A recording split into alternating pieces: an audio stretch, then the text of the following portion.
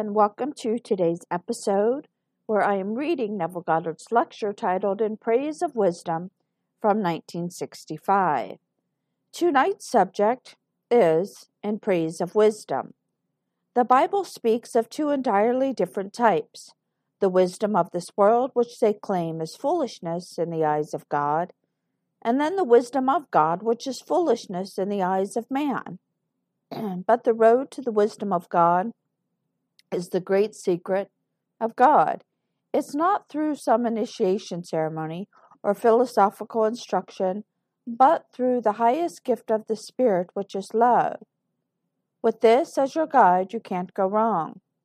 Wisdom in the Scriptures is personified as a little child, and you will read it in the 8th chapter of the book of Proverbs, from the 22nd verse through the 36th.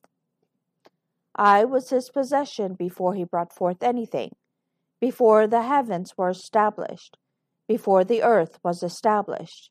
I was beside him as a little child, and daily I was his delight, rejoicing in his inhabited world and rejoicing in the sons of men. Listen to me, my sons, and keep my ways. He who finds me finds life, and obtains the favor of God.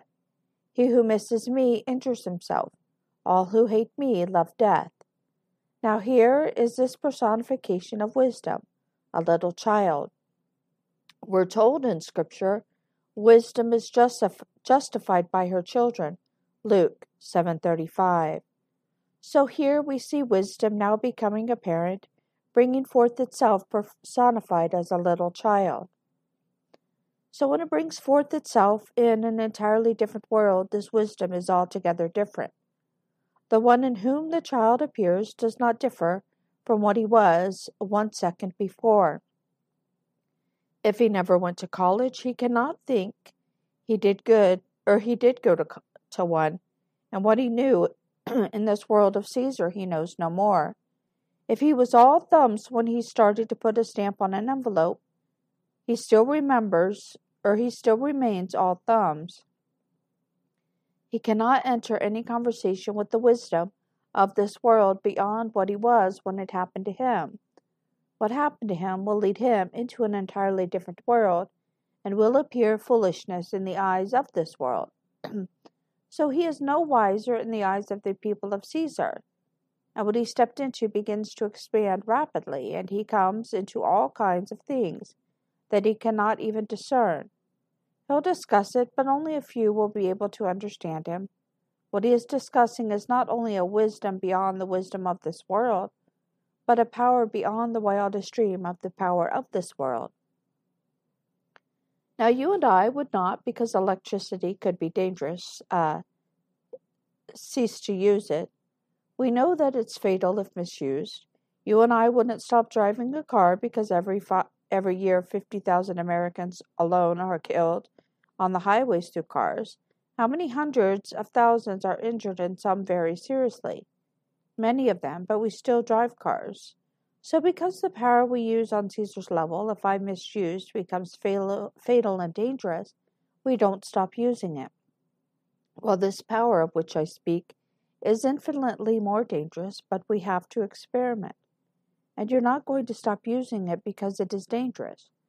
So tonight we come down to the one use of it where it cannot hurt you. It cannot hurt you if you realize that the road to this power, the road to this wisdom of God, is through the highest gift of the Spirit, which is love. Now, last Tuesday night, I told you the story of a friend of mine, and many of you were present. I think you can catch what I said, even without going over the story itself. In a vision which he shared with us, because he shared it with me and I shared it with you, he was told in vision to use his imagination for another in the same way he uses it when he writes a story. Well, he's a professional writer and writes stories daily. Well, in this writing of a story on the level of Caesar, he has to play all the parts to make it natural. So when he makes a love scene or dramatizes a love scene, he has to make love to himself. And he said in his letter to me, slap himself in the face if the situation calls for it.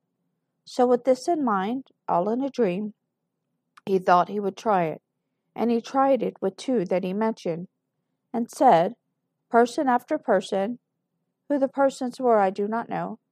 With his success in these, I hope many of you are friendly enough with him to be brought into his sphere to use you in the experiment.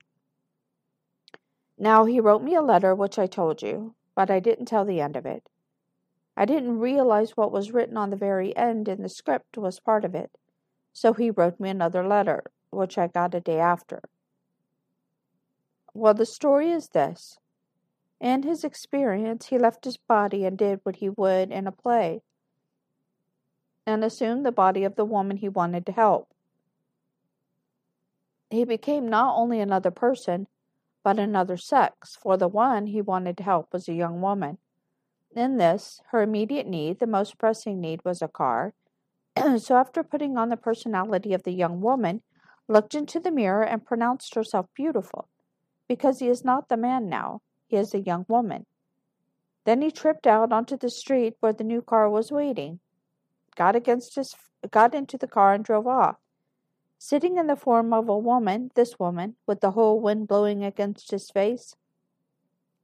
Then, after enjoying the ride with a few little moments of discomfort, when his high heels were not quite what he was accustomed to wearing, and so then he pulled over to the curb and parked the car, got out of the body of the woman now, looked at the woman sitting behind the wheel, and she gave him this radiant, glorious smile. And that was it, that scene. So the very next day, he goes to the restaurant where this young lady works, and she, in a moment of excitement, took him and his wife out to show them the car. It's the make of the car, the color of the car, the top was down. Everyone with a thing like this would like to know, well, how did she get it? Well, since she did not have a car, she had not been visiting her mother. Her mother, knowing the reason for the lack of visits, was owning a car, sent her this unexpected gift of money, which she then put down on the new car, the make, the color, and the convertible, the top down. The mother said to my friend, because on Easter Day, when they drove out to him and called on him and said it was really a very selfish gift, because I hadn't seen her as often as I'd like to see her, I gave her the money that would permit her to get the means of seeing me more often, which is a car. And so, they always justify these things on the level of Caesar. But it was on that level this whole thing started. He gave her what she did not have either the strength or the faith to give herself. Now, because she has a car, she wants to disengage herself from a relationship, which has been present in the interim, from one who works in the same restaurant playing music. He's a musician, a man much older than she, but he has been kind. He's been very considerate. He might have had ulterior motives that I do not know. He did propose marriage, but she declined and said, no, let us remain friends. But he would take her home every night when she worked late and take her to her apartment where she lives, and then would allow her to use the car in the course of the day. Then, as it went on from weeks to months and months to months, he not only would take her home, but would suggest that he would come in and sit and rest for a while, which he did, and that became a habit to the point of even receiving an extra key that he may use the apartment in her absence. But now with her car and this new freedom, she doesn't want this to continue. So she said to my friend, who was so successful in this, I don't want him hurt, I want him out of my life, but no hurt. He has been kind, he has been sweet, he has been generous, he's been everything that's been lovely. Only I want this to come to an end without the hurt of this person. My friend, being very human, as we all are, for anyone wearing these garments are wearing garments of animals. May I tell you, anyone in this world, no matter. The so-called holy man, when he tells you how holy he is, don't trust him through the door. Don't for one moment trust him, even with an extra $1. Because while you wear these garments, you are subjected to the animal power. So he said in his letter to me, I love her in the same way you love your daughter Vicky.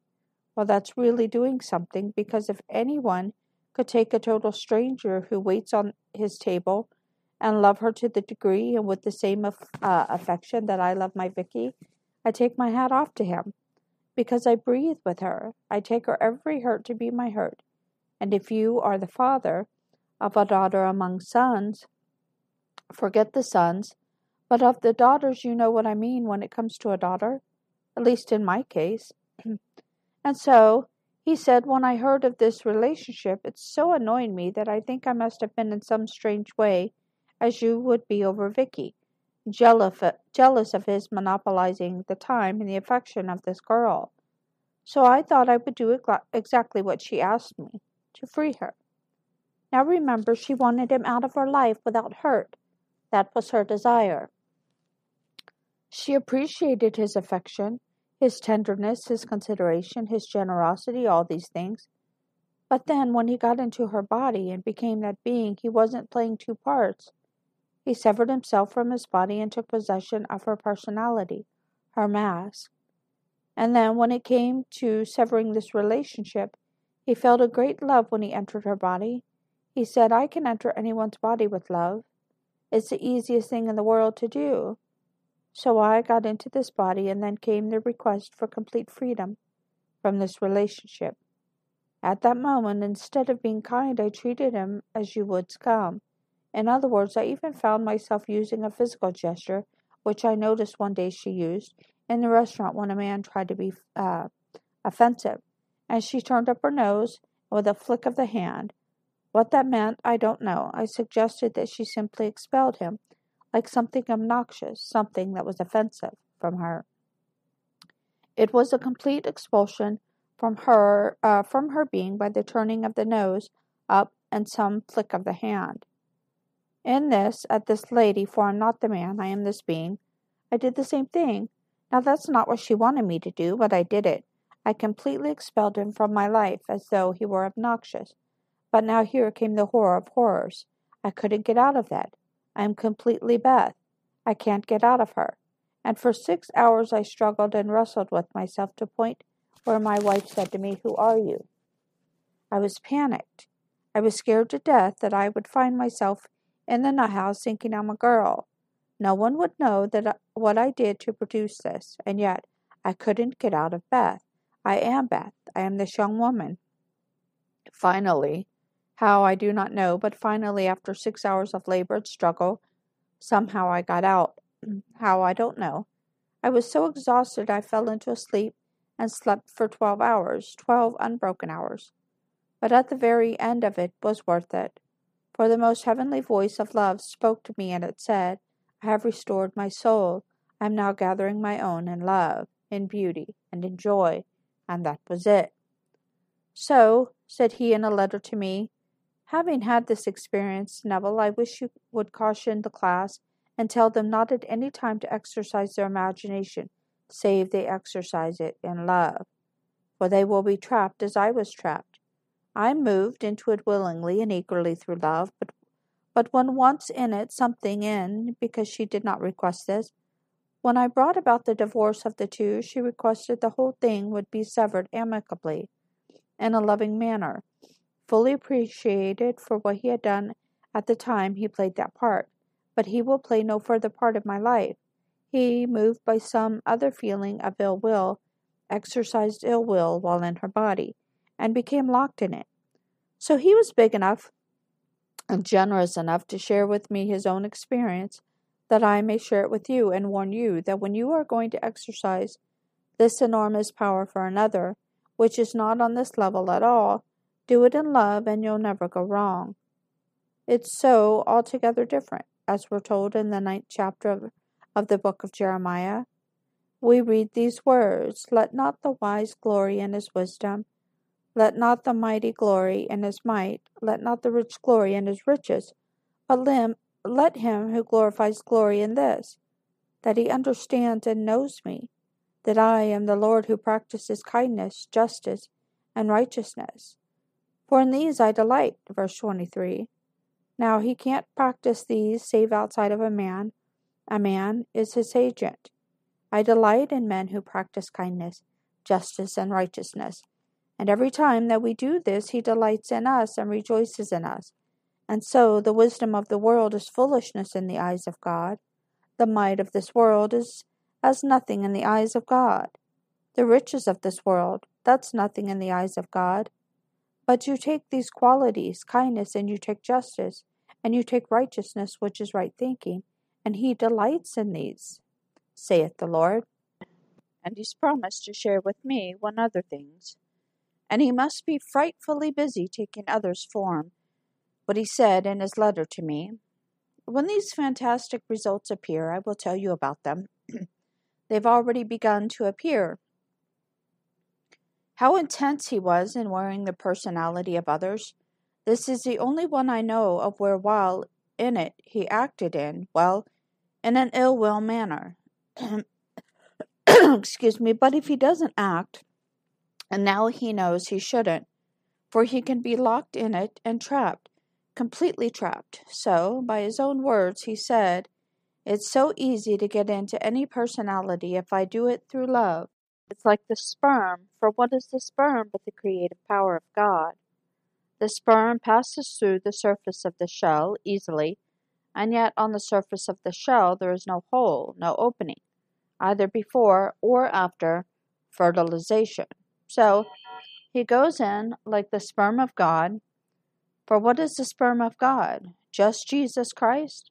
It's called the seed. And your seed, who is Jesus Christ? Galatians 3:16, King James Version. So he speaks to your seed, your creative power. Your creative power is your own wonderful human imagination. And it's so easy to pass through the surface of the egg. Well, the egg in this case is this woman or the man, Eddie, or you, or me, or anyone that he selects to fructify it, as it were, to fertilize with the new concept of self, where it hatches out in a way unknown to the rational mind. If he so loves you that he would like to give you a lift in this world, having exercised this power, he would find it very easy if love moves him to possess your personality. And while you then assume for you as himself whatever he desired for you, if it is done in love, he will not be trapped in you, and he will move out of it, having fertilized it, and leave it to hatch out. It will hatch out. No power in the world can stop it. This is the power of which I speak, that is Christ Jesus. There's no power on earth comparable to it. There's nothing here. Talk about nuclear energy, talk of this power and that power. There's nothing comparable to this. Talk of wisdom in this world. No. If you take the catalogue of wisdom and put it against those that he designated in Scripture, the 12th chapter of the book of 1 Corinthians, and he mentions all the states as they come down from on high, verse 28. The first is the apostle, and the second is the prophet, and the third the teacher, the fourth the worker of miracles, the fifth the healer. He comes all the way down, the administrator, and the last is the speaker of many tongues. No glossolalia, I think that's a word that people speak of today. The scholars of the world, excuse me, the most brilliant minds of the world, comes under the heading of many tongues, and that's the 8th segment. So you, if the child is born and you stand in the presence of the risen Christ, and you are sent, as you will be sent, if you stand in his presence, you are automatically sent. Doesn't mean that you are any wiser than you were before. It only means you are now sent and you stand at the top with an enormous power at your command, unknown to those who speak in many tongues. You can't enter their sphere. You do not know now, but all that you know now is something beyond what they know now. And may I tell you, to play the part now, having shut out all of these other levels, they are contained within you. But you purposely had to shut them out when you come into the world at this moment in time to be born from above. They all return because the law is contained in the one above it, and the two contained in the one above it, and the three contained in the one above it, and finally all are contained in the apostle. But he has to shut out everything below him to play this part. So he comes into the world, all these within him, all contained, but he has to shut them out. I only know when I stood in the class with Abdullah, I knew not one word of Hebrew, but not one word. When I was criticized, or he was criticized, for bringing me to the blackboard to instruct this class in Hebrew, I'd only been there a few months, and this one who spoke Hebrew and taught Hebrew, and then he criticized Abdullah for taking up his time. With taking this novice at the blackboard to describe Hebrew, Abdullah said, "You do not know who he is, neither does he remember who he is. If you only knew who he was, you would sit right now at his feet. But you don't know who he is, neither does he remember who he is." Then 6 months later, I was instructing this man who taught Hebrew. It came back. It came from the depths of my soul, but then shut up once more. And that was not the part I had to play. The part to play here, and came to play here, is simply to tell the story of Jesus Christ. Jesus Christ being your own wonderful human imagination. When it begins to stir, and really stirs, it's a power beyond the wildest dream of man. No man on earth knows its power. If you take someone and take off your being, what person in this world would believe you could disengage yourself from your own being and assume the personality of another? And while you are now one with that personality, move into a car waiting for you on the curb, and get into the car dressed in a skirt and wearing the personality of a girl while you formerly were a man, and drive that with the wind against your hair, and pull the car to the curb, and then get out of that personality, and look at it from the sidewalk, and wave at it, and see this glorious smile on her face, to find the very next day she has that car, that make, that color, and it's convertible, and the top is down. Do you know of any power on earth like that? There is no power in this world comparable to it. Yet it remains a foolish power in the eye of the wise. So you're told that to the Jew, meaning not a person of a certain race, it means a certain state of mind. It's a stumbling block. They can't grasp it. And to the Greek, meaning not that you were born in Greece, but to those who are called wise people, the intellectuals of the world, it's all foolishness. 1 Corinthians 1:23. So they would not even listen, far less try it, so they wouldn't even try it. They are the giants of the world. They're all honored, so they wear all over their breasts the honors. But they come at the very bottom of the list of those designated in the 12th chapter of 1 Corinthians. They are the ones who are the great interpreters of the world, the great translators of the world. They're the great scholars of the world. And so, erudite, they can tell you exactly what it meant originally, and give you wonderful things, and they're all part of the structure.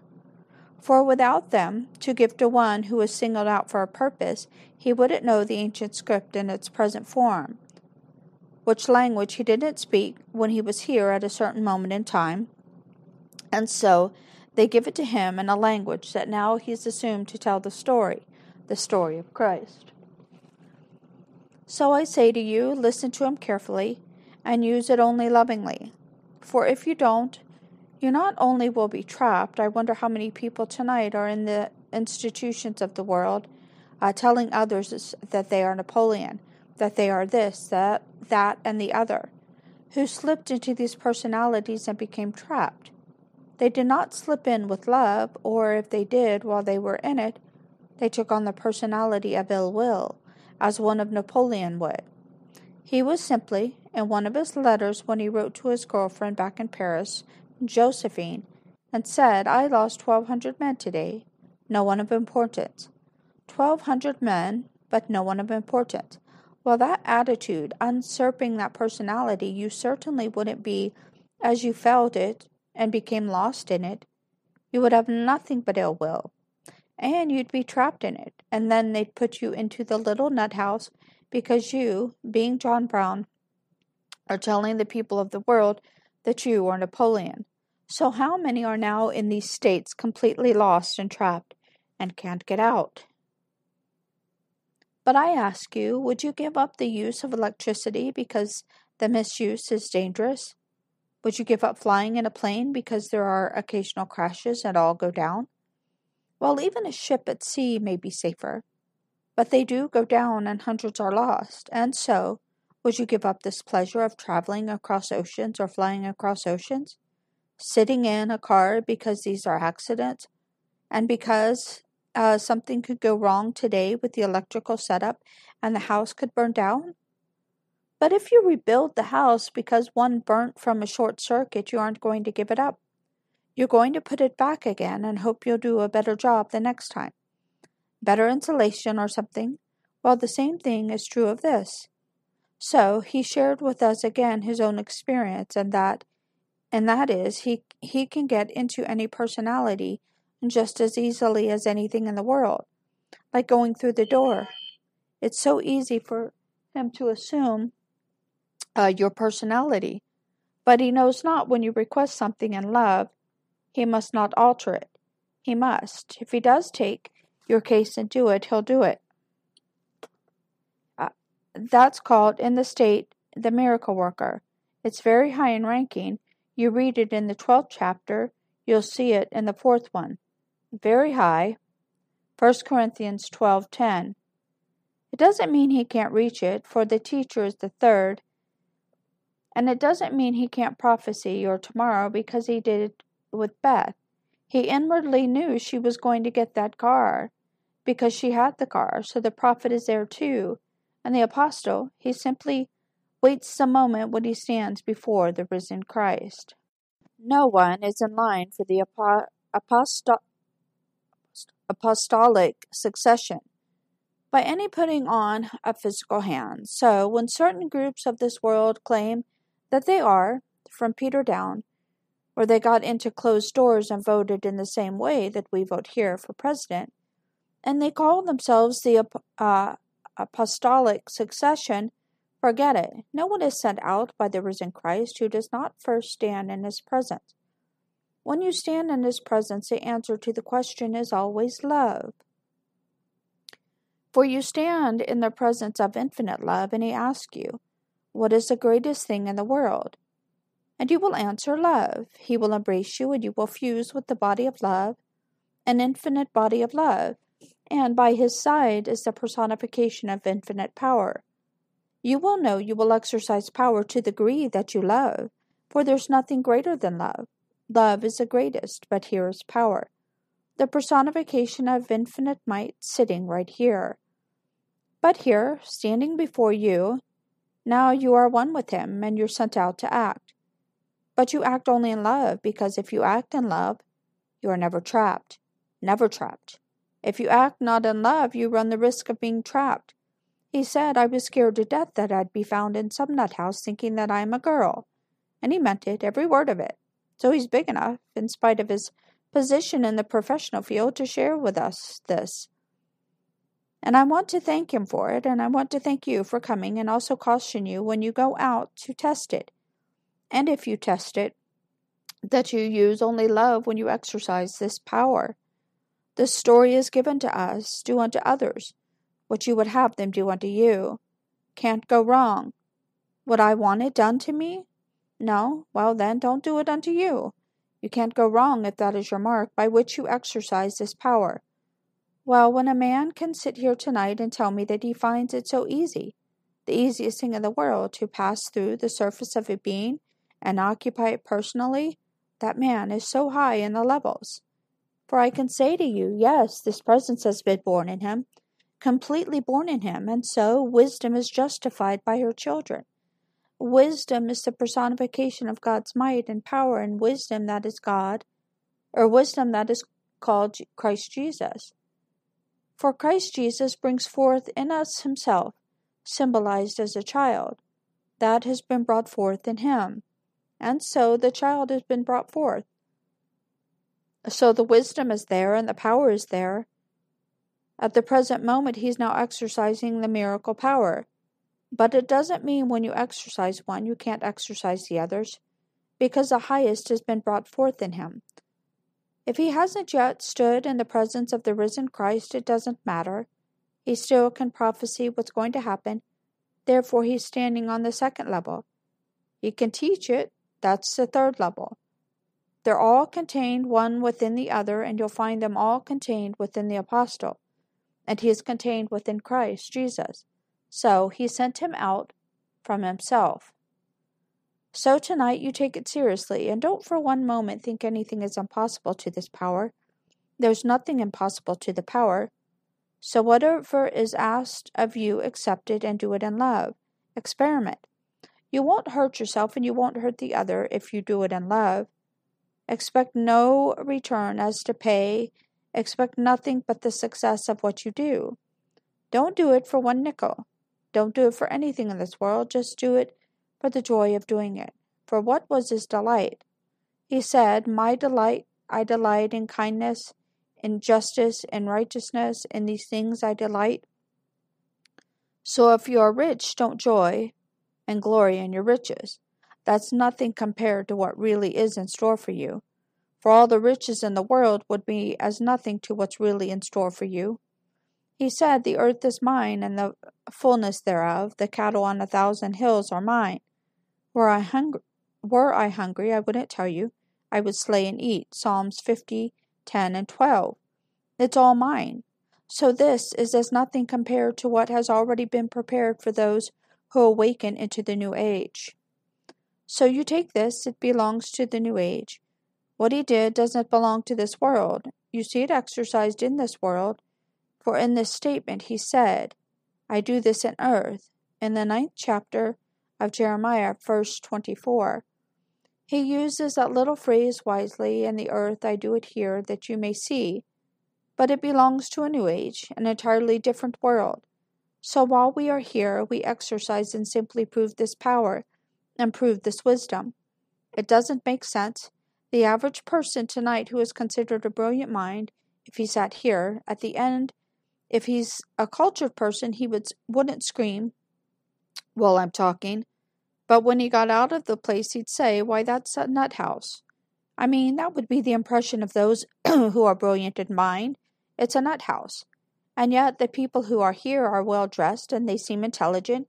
You mean the same people come all the time?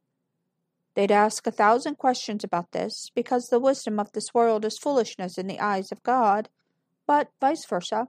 The wisdom of God is foolishness in the eyes of man. You read it carefully in the 1 Corinthians, the very first chapter. He said, when I came, having been exposed to the risen Christ, I came determined to know nothing but Christ, and him crucified. Verse 2:2.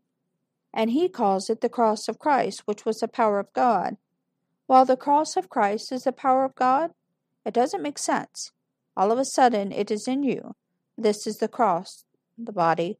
You discover something moving in you, and you can just disengage from this and put it upon another cross, and give yourself to that cross. Now listen to these words. No one takes away my life. I lay it down myself. I have the right to lay it down, and I have the right to receive it again. John 10:18. So let no one take away my life. So he actually put his life out. To become someone else is to extinguish oneself. Is it not? In effect, to die, he died and yet not truly died. That's what we are told. You will die, but not really die. Genesis 3:3 and 4. So he died, he gave up his personality and took upon himself another. He knows exactly what the 10th chapter of John means now. No one takes away my life, I lay it down myself. He did. He deliberately put his personality aside and assumed the personality of another. And having done that, he died. He died to his personality and lived in another. While he lived to the other, he gave it gifts and gave it gifts. But the one who does all things in infinite love, so the moment he departed from the gift of giving love, or giving loving things, and exercised intellectual ill will, he was trapped, and he couldn't get out, and struggled for 6 hours. You know, what would it be that you can't get out of a personality that is a feminine body, and yet you are a male? What doctor in this world would believe it? I am surrounded in my little island of Barbados with doctors. I have doctors all over this country who are relatives by marriage, and not one of them, my brother graduated as a psychiatrist, practiced with the mental institution in Barbados for 15 years. Do you think he would believe it? He wouldn't dream of this story tonight, that someone could get out in an act of service and then, while in it, be moved by some little ill will towards one he thought had monopolized this one's life, and then, by acting in that manner, he'd be trapped. Could he believe it? So he had his 6 years at McGill University in Montreal, and 2 years at a university in London in tropical disease. 8 years in the great universities practiced. He's a year my senior, all of his life in medicine. And yet he wouldn't for 1 second believe it. He would treat anyone of that nature as the whole vast world treats the snake pit, and that's what it is. But he's big enough, and I thank him from the bottom of my soul for sharing with us his experience, that he may stop us. If we have any hesitation, don't you do it. Don't enter into the chamber of the other and do anything for them. If within that chamber, what you have to do is going to in any way arouse ill will, for you may be trapped.